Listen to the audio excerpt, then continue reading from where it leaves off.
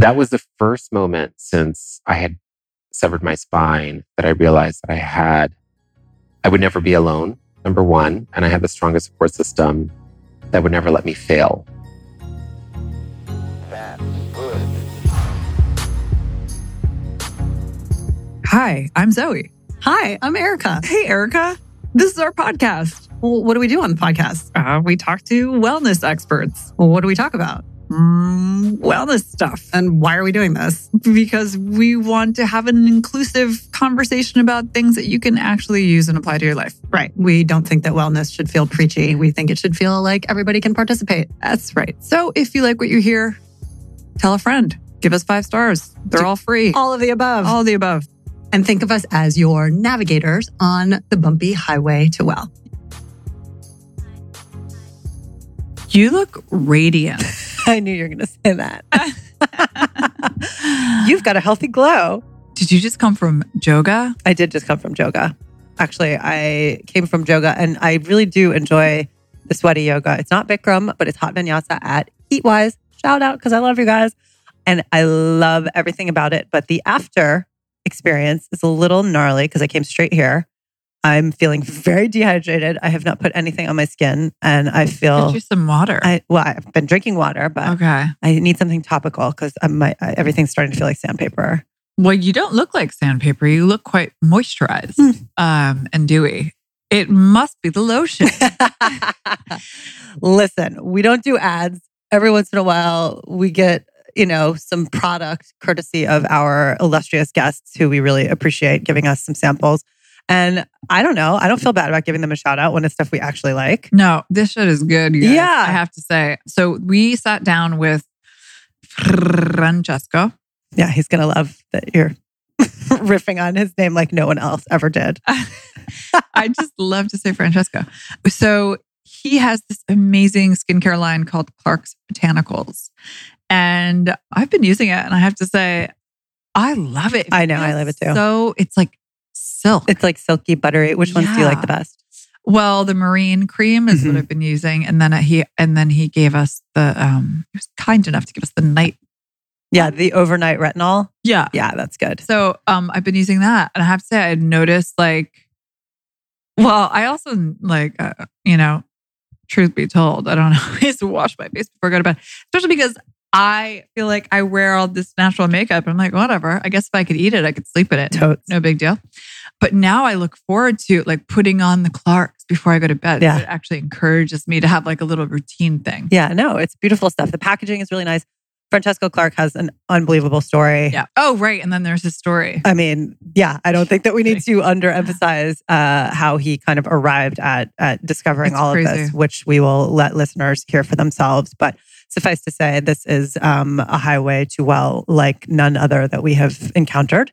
And the fact that he came out the other side of a very kind of tragic and life-changing experience and has this incredible product is really worthy of a big nod and some congratulations. So enjoy the episode, enjoy the story. Check out the products at clarksbotanicals.com because they are fabulous. Welcome. Hello. Hello. Hi. Hi. Francesco Clark, founder of Clark's Botanicals. Yes. Francesco. You couldn't even wait until we're 3 seconds in. Do it. No. Francesco Rinaldi. I mean, it's just... We were just talking about that. So I'm Clark of Clarks. And Clark of Clarks. Yes. So welcome. We're very happy to meet you and have you on the satellite version of our recording here in these beautiful offices. We don't often get out, so we appreciate the opportunity to take our show on the road. Yeah, I don't even know what to do with myself right now. I'm just like, there are people around. It's a pop-up podcast. It is oh my God, that's perfect. It's a popcast. It's a popcast. It's a podcast. I love it. So we want to know about this very cool business that you've started and really the story behind it, which is fascinating. And everybody needs to know where you have been. Absolutely. Thank you for having me, first of all. And I come from a background of editorial. So I used to work at Condé Nast and I worked at the now defunct Mademoiselle magazine. And then I was recruited a year later to work at Harper's Bazaar in the fashion department. And I was at Bazaar for a year, and it was a much smaller editorial staff. So as a very, very, very junior person there. What year was this? 2001. So I was the last person to leave Mademoiselle the week after 9/11. Oh, wow. And then the magazine folded because all these advertisers had to pull out because of the market plunging down. And that was kind of the first time that you would understand, working in the editorial department, how the markets could affect the magazine in general. So, fast forward to today, what it means to be online versus in print media. It's very much part of the zeitgeist of what it meant to be in print versus online. But then moving to Bazaar, we had a lot more responsibilities, even when, you're 20-something-year-old. And I was assisting these amazing stylists and working on these amazing shoots with John Waters and Ariane Phillips, who was and still is Madonna stylist, and like meeting Karl Lagerfeld. And how old were you at the time? 24, 23, 24. So kind of a dream come true. Not exactly what I was about to say. Not even a fully formed frontal cord. You were just about to have your 25th quarter life. Yes. As we all do. My quarter life crisis had not yet happened, but I felt like my road to well was well on its way because I was living this dream.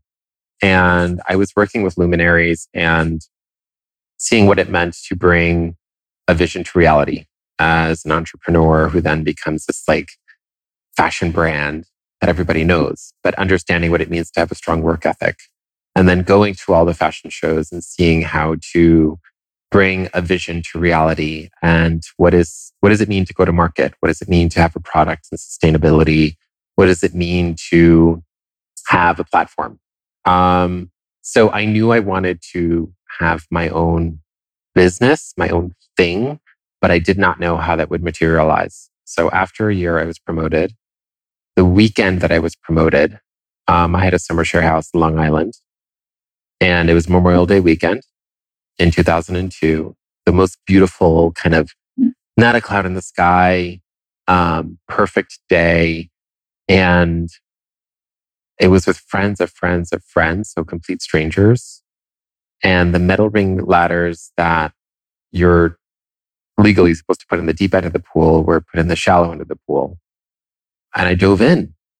And the second that I dove in, it was this like, oh shit, this is the shallow end.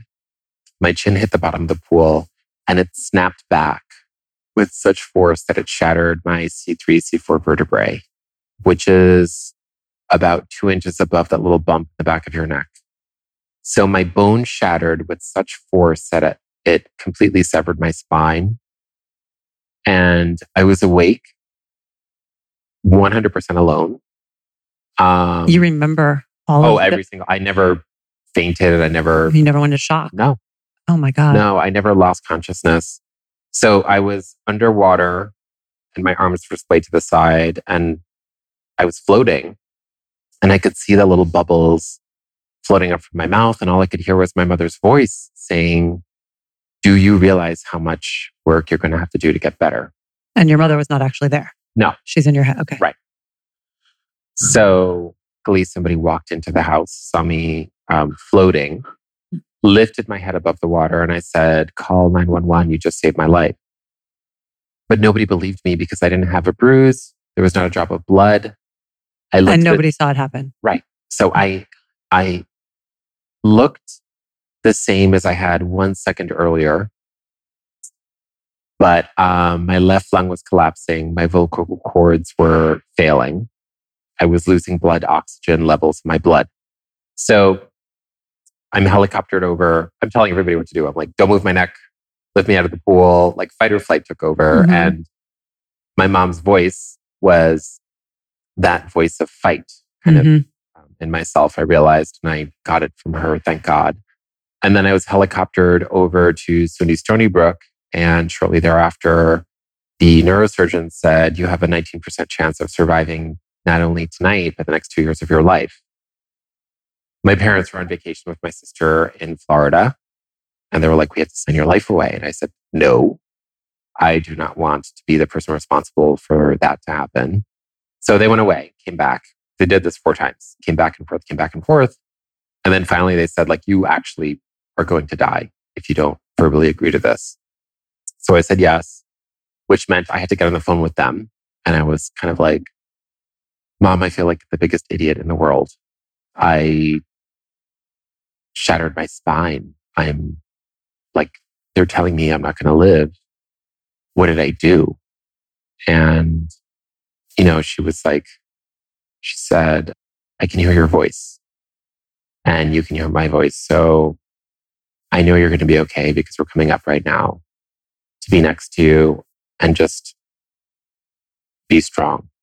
And then I got on the phone with my dad, who's a medical doctor. And he's always very calm. And he just said, don't worry, we're coming up right now. And then my sister got on the phone and she said, the nurse told me that you didn't want to call us. And how selfless can you be as to not think of your family? Don't do that ever again. But each one of them, in saying that, it was never like a goodbye. It was like, don't do that ever again. Foreshadowing, you will survive and I will be angry. And you're going to hear about this.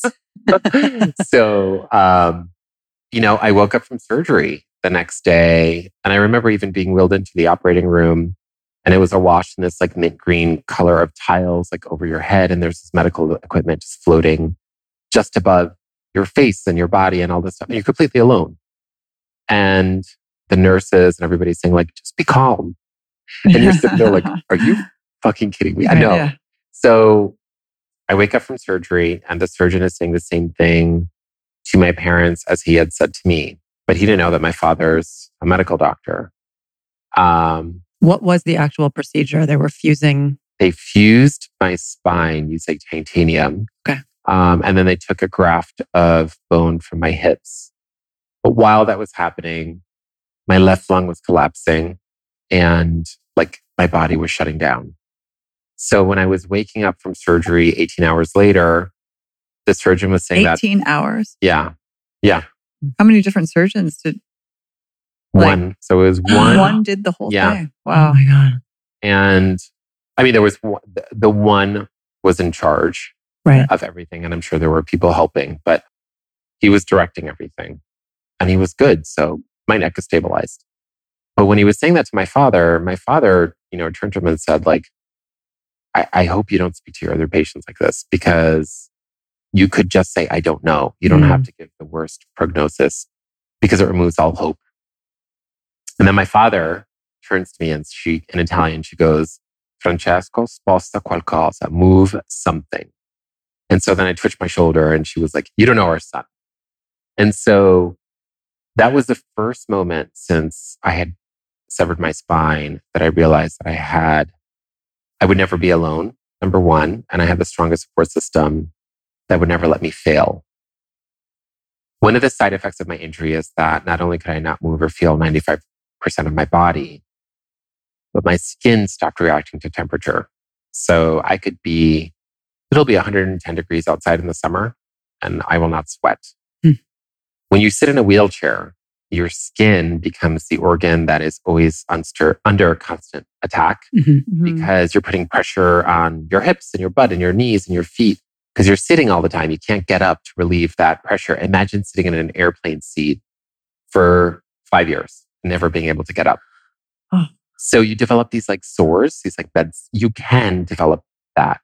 And then it can become infected and then you can die from that. And that's actually like a huge concern. So I learned about skin health very early on when I had this injury. Well, wait, before we get there, just so I understand. So the surgery sounds somewhat miraculous at this point, and they kind of gave you very little chance of survival, and then came back around and said, "Oh, actually, it's looking good."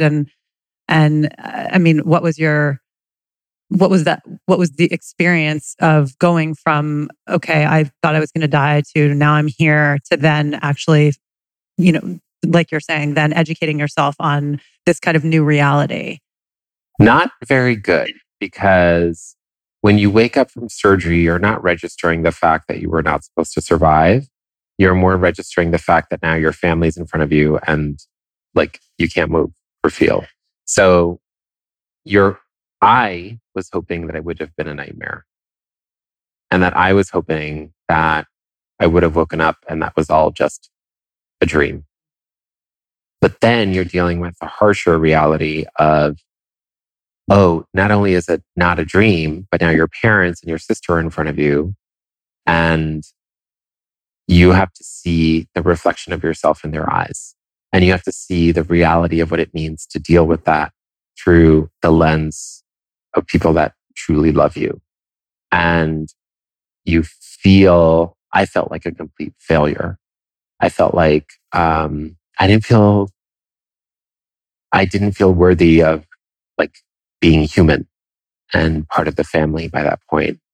And I felt like it was too much. I felt like it was this level of trauma that I never would expect for them to feel. And it was my fault. Even though it was an accident, so there's two parts of your brain that's like, it was an accident. You never would have known. But then there's the other part that's like, and yet you're the one that did it. Right. And so, you're dealing with that duality of everything. Which I can't imagine was short-lived. I mean... Right. And I would not imagine my worst enemy to ever feel any of that. It's not something you want anyone to feel. So from an emotional point of view, let alone from the physical rehabilitation, but from an emotional, mental point of view, you had a very long road ahead of you to... So I started to... So in this kind of dark moment, they used to like stick this tube down my nose to go into my lungs to suction out the pool water from my lung because my blood oxygen levels were too low and it would hurt. But they were like, don't cough. You have to pretend like you're breathing in the tube. I'm like, what the hell does that mean, breathe in the tube? So you're going against all the instincts of your body. And then they're clearing out your lungs. But then my left vocal cord was paralyzing because one of the nurses got the suction tube stuck on my vocal cord. And I started like moving my head. And she said, shut up, don't tell me how to do my job. But I couldn't talk. But I couldn't talk by that point because my vocal cord had become paralyzed. So then I couldn't communicate what happened. And then like I could only whisper kind of like this for 45 minutes. And that was it. But you were and like, I know for you. Mine. So then the respiratory therapist, the occupational therapist came in and she said, you have to blow through this like straw that blows this ball in the air, and it's therapy you have to do every day. I had to do that. Yeah. And I was kind of like, screw that. I'm not doing that. So my best friend and my sister brought in Mamma Mia, the musical, the CD into the ICU. Way better rehab than blowing the ball. And I started singing karaoke. So it would be like a loud whisper karaoke every day. And I would sing it like they had it on repeat I had it on repeat for 4 hours at a time. So I know every ABBA song. You're in very good company. Yes. You're like, I'm going to find a new way to torture this nurse. The nurses totally like, I'm going to say. The nurses would come in and say, I brought in my favorite CD, please. Like, and they would sing, but ABBA. Sing this. So then they would change the CDs to whatever they wanted. And I would continue singing, but that's very much kind of the way that I started to look at therapy is make it fun, make it creative, and do it in a way that you can make it your own. So I'm not the kind of person that would watch soap operas all day. And that's what I felt like my life had been kind of regaled to. And I did not like that. So what hospital was this? SUNY Stony Brook in Long Island. And it was in June. You're looking out the window. It's beautiful, sunny. It doesn't equate to the way that you're feeling. Everybody else is having fun. You're in your early 20s. And so I had to make it my own. And that was part of my road to recovery. Then moving back home. After how long? When did you get this? Then I went to Mount Sinai. So then I was an inpatient at Mount Sinai for 2 months. And I felt better because I was in Manhattan and I was living in Manhattan right before my injury. So I felt like I could feel the energy and it was more accessible for friends to visit me and my family to visit me also. And, then I started to understand the enormity of everything that happened and how my life had changed. I mean, in the blink of an eye, I got promoted. And then the same day, I couldn't breathe. And then it felt like the best and the worst of everything happened right away. And how would I take the initiative with the support of my family to do something about it. And that was something that I wasn't prepared to do at so early on in my life. So I had a lot of Oprah moments and thinking about who I was kind of at my core. And to be honest, I'm the same. People ask about near death and trauma. My personality is the same as it was before, but I have a deeper appreciation of what it means to know kind of what love is and what a familial love is and what a mother and a father and my brother and my sister would do for me after. And friendship became this thing that you can spot in the blink of an eye, because the true friends would visit me every single day in the hospital and would continue to when I moved back home. The other ones would dropped off. What I was most surprised about is I was working in this industry, in the fashion industry, that you would assume would be shallow and kind of fleeting. But Glenda Bailey, the editor-in-chief of Harper's Bazaar, would write me letters every week. Had Madonna call me personally when I was a patient at Mount Sinai. Every stylist would write me letters, come visit me. They sent me like this bouquet of balloons that took up the entire room in the hospital and then would come visit me. And so this group of people that you would assume would not care and only cared about the way that you look actually cared about the way that I felt. And that opened up a door to looking in the mirror for the first time in 3 years, because I shaved my head bald every week and I wore the same t-shirt every day. I wear the same paper hospital pants every day because I felt like I'd become such a worry to my family and my close friends that in order to be the opposite of a worry, I had to become a wallflower, a nothing, so that they would not think about me. They would not worry about me. In doing so, I became very robotic and only tried to move my toes and move my pinky for like 8 to 10 hours a day, going to physical therapy and occupational therapy and all of that. But the day that Christopher Reeve passed away, who was the biggest advocate, my hero, he was Superman. To have somebody like that suddenly be gone for a reason that we didn't know changed my life. Yeah. And so I looked in the mirror because I had been asked to be part of an advocacy group for Westchester and then New York State for other people with disabilities. And I hadn't left the house in 3 years. And so in getting ready to go to this meeting, I said, Mom, I'm going to go to the meeting. But I had to put on a real shirt and real pants. And she turned around and she's like, oh, thank God. So I think for her, it was a moment of realizing that I was coming back to myself. But that was a span of like 3 years. 3 years. And so why did you shave your head? Because I didn't care about combing my hair. Just because it was a low maintenance thing. Yeah, it was just easier. I could not care about how a haircut looked. Yeah. I did not want to be looked at. I was going to say, it sounds like you were sort of trying to make yourself small and not noticed, because any level of it was depression. Acknowledgement. Yes, of course. It was, the first sign of depression is not caring about your appearance. And at the core, when you are depressed, you're very insulated and you're not connecting with other people. When you're not connecting with other people, you can care less about what shirt you're wearing, how you smell, how you look. It's almost the opposite. You're like, actually, I don't want anyone to look at me. Right. You're a single unit being in this world of billions of people. You can care less. When I looked in the mirror, I didn't look the way that I felt. Because by this point, I had been doing so much therapy that I was feeling energetic. I was feeling happy. I did not look happy. I did not look energetic. I was finally at the point where I wanted to come to Manhattan again and roll along the streets of Manhattan and smile at a stranger and make new friends. But the way that my skin looked, because I stopped sweating, I had developed, my skin looked 10 years older than it was. I developed what looked like rosacea. I had these little bumps that looked like little grains of sand under each pore. So it was oily and dry in certain areas. I had tried everything from the $300, like I tried La Mer, La Prairie, prescription, over the counter, CVS, everything. Nothing worked. And I didn't.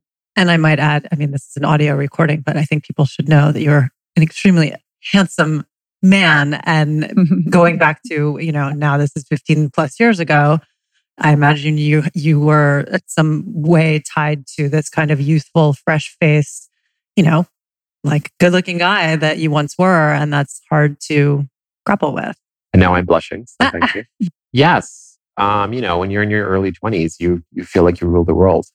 And it's a very kind of selfish existence by that point. And to pivot suddenly to dealing with like insurance at that age and home health care. I mean, you're dealing with questions that you would issues that you're dealing with much later on. But yes, so having kind of that sense of pride and confidence, I felt like I was back to myself. Mm-hmm. And so I turned to my father because I didn't look that way. And he is a medical doctor and one of the first medical doctors who's also a homeopath in New York. Mm. You have to help me bring me back to who I am. And I said this in the van. We were leaving the Met Museum and my mom was in the car and she said, "Yes, Harold, you have to help." Because they work together. My mom works with my dad. She has her PhD and my dad has a doctor, and they met in graduate school. So they're very much like they were first loves. It's just been like a lifelong partnership for them. What is your mom's area? She got her PhD in languages, but then she became a phlebotomist and a nutritionist. Wow. I think after she realized that my dad likes more the caring and the medical part of it, but does not understand the business part of having a practice. So they have a good balance. Yeah. Sounds like bedside manner is definitely one of his strengths, yes. which is rare. Yes. And so they must have been just, like so instrumental in being your advocate. And 100%. Yeah. Best parents. And best parents ever. Mm-hmm. And during this, my sister got into medical school, then went to medical school. And she's older or younger than you? 2 years younger. My brother is 7 years older. And so I had this network of people in my family that was just always there. And my grandmother, who passed away a year ago, but she would live with us. She was living with us and she would make fresh pasta every day and fresh chicken broth every day and gnocchi and all this stuff that you just like the smell of home. For your soul. Absolutely. Exactly. Yeah. So yeah, chicken soup for the soul was very much like an everyday. It's actually being served every day. Yes. And it was nice because like I was doing physical therapy when you could smell these kind of nurturing aromas everywhere. But mixing these kind of botanical elixirs with my dad in the kitchen was never something that I did to start a business. It was part of my psychological and emotional recovery from what I felt like I had done to myself, even if it was by accident. So how would I put the pieces of myself back together? And this was the first thing that I could do because it was very instinctual. Mm-hmm. And so, it was just my dad and I. And then my mom, my dad and I, and then my sister, my dad and I. And in the beginning, and it took 5 years to do, my skin looked worse. And I was like, oh, whatever, it's not working. I'm just going to keep, doing this as an exercise with my family. And we tried lavender essential oils mixed with botanical extracts and homeopathic tinctures. And it was getting worse with lavender and then rose and then chamomile made it a little bit better for a little bit. Mm-hmm. And then we stumbled upon this Nature magazine wrote an article on the positive effects of jasmine and the enzymes in jasmine flower. So we started to look at jasmine. And then finally, my skin started to look better. So I had these 12 vials on my desk that I would just keep using. That I was like, oh, well, this seems to be working and whatever. I'm still doing physical therapy all day.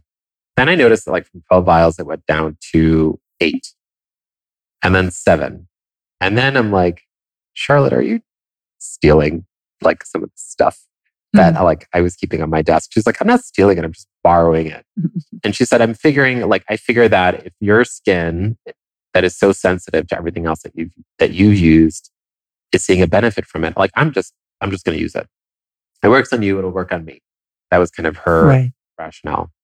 And then my mom started to notice that my sister's skin looked better, that she started stealing it. So I went down to like 2 vials on my desk. So I had created this like pyramid scheme of kleptomaniacs in my family that would just start stealing like everything from my room. And it wasn't until the day that Glenda called me into the Harper's Bazaar offices because she said, I heard you're doing better after you had an experimental stem cell procedure in China, where I went with my sister and my mom. Wow. And she's like, I heard you're doing better. And I said, yes, I can feel my ribs. I can't move a lot more, but I can feel my ribs more. And she said, come to the office and I want to catch up.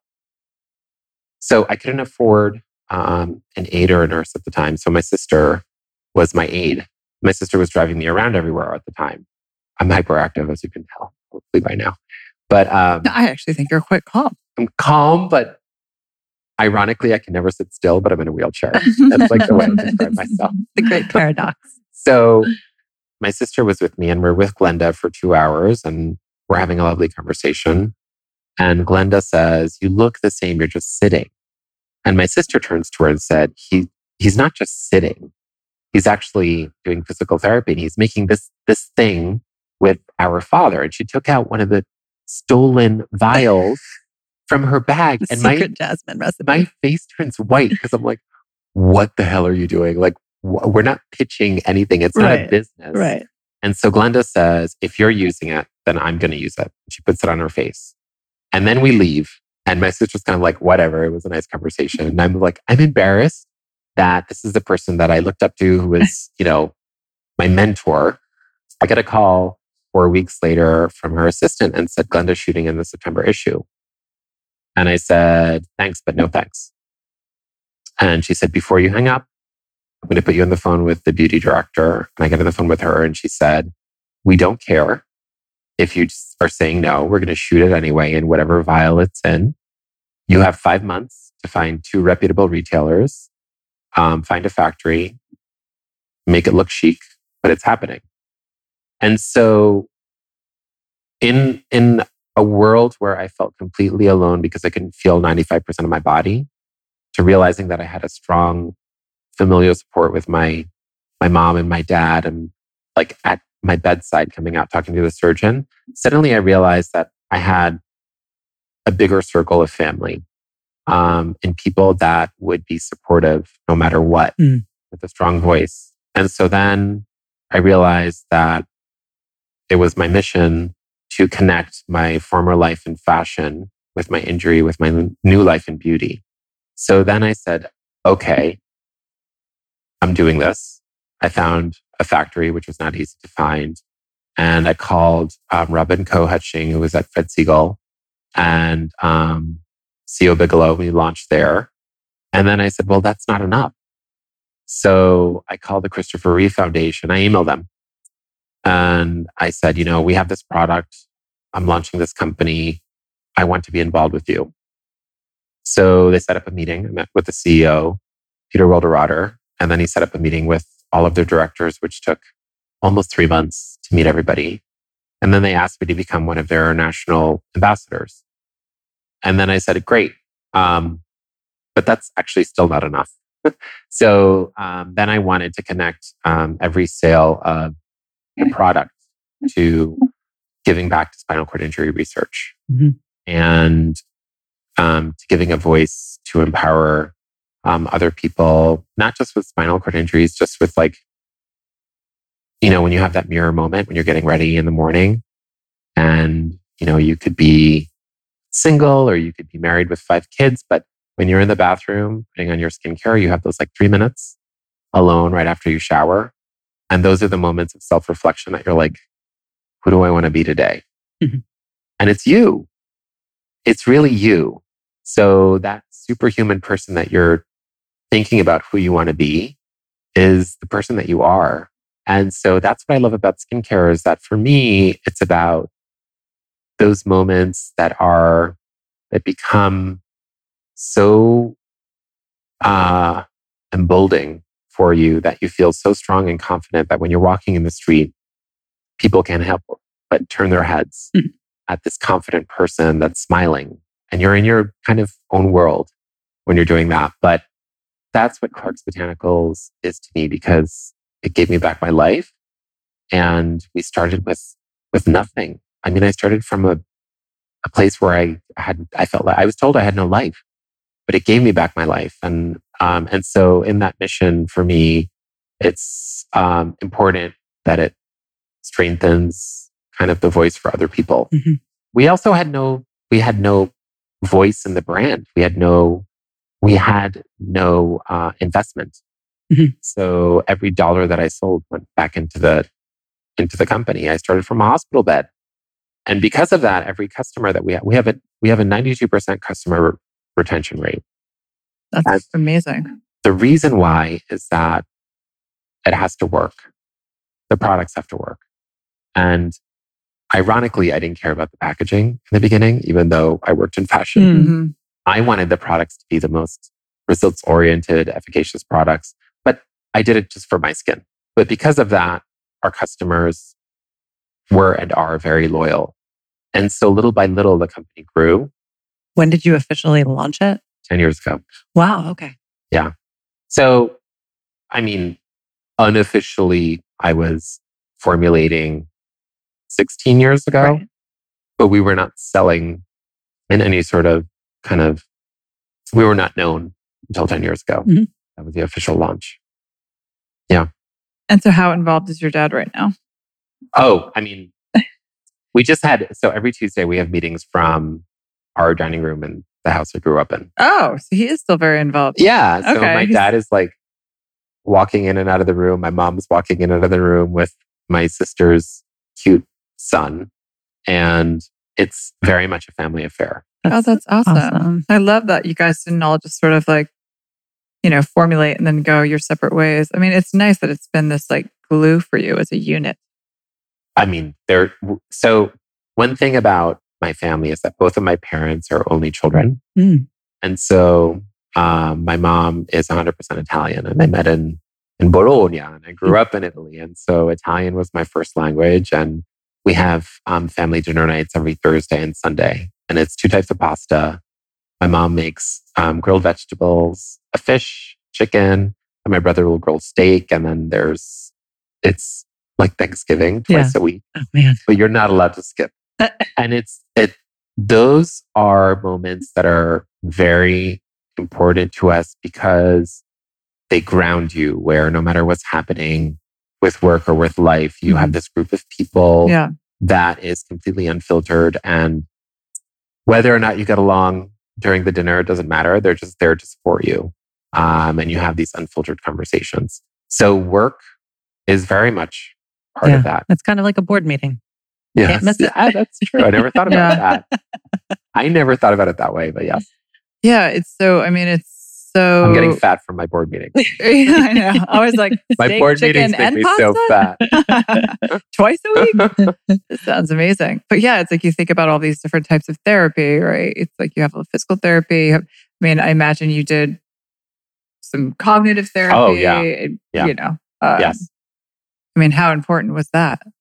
So important. I mean, I was everything from doing group therapy to one-on-one therapy. I did self-hypnosis. Self-hypnosis? Yeah.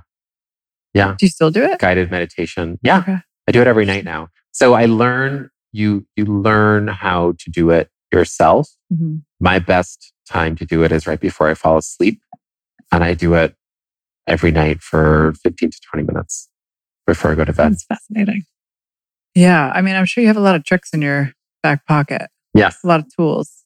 It's funny because QVC called one day and I went on air, and doing something like that doesn't make me nervous. But imagining going to Starbucks on my own makes me like deathly afraid. Really? How so?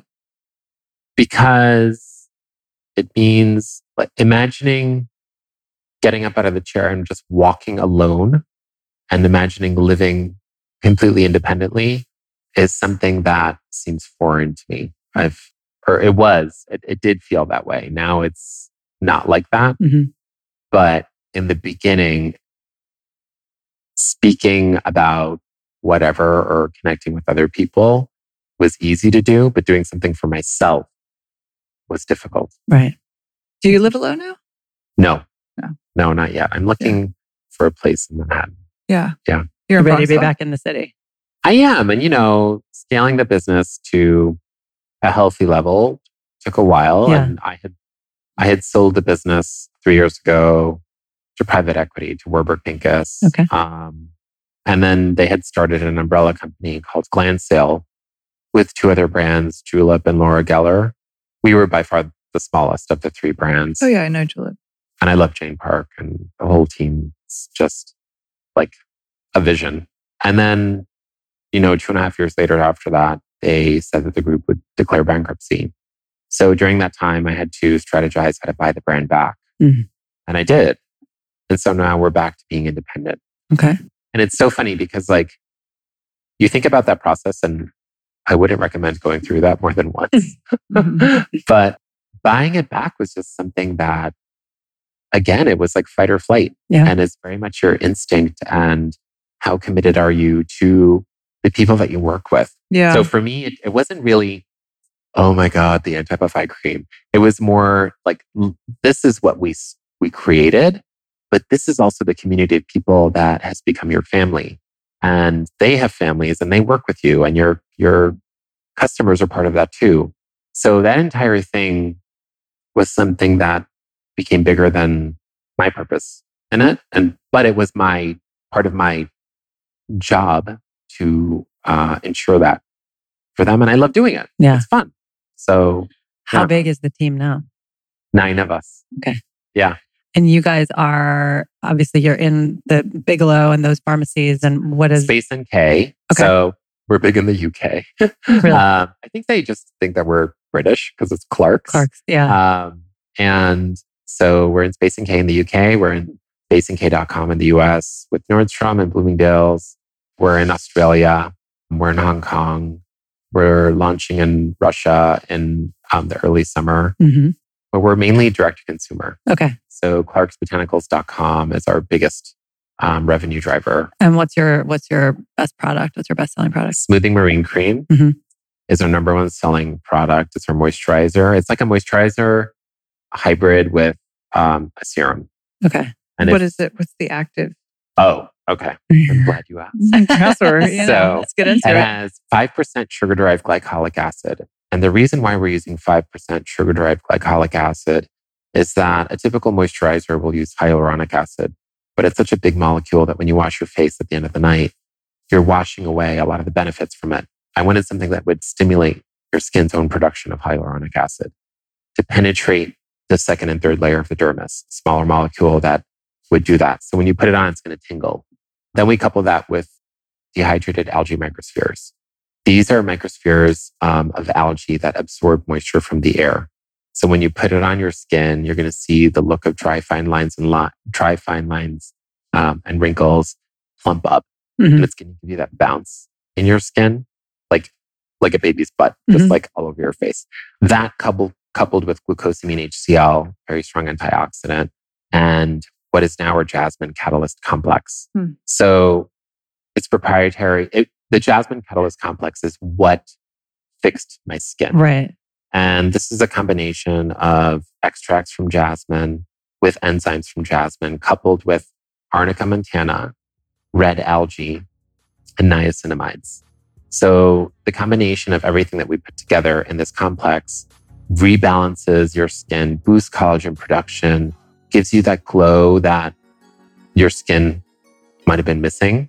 But it just kind of it's the skin perfector. That's what I felt like to me. And so the moisturizer is our number one selling product. And now we have our new Jasmine Vital Cream, which is our newest moisturizer. It's a gel cream that has the strongest version of the Jasmine Catalyst Complex in it.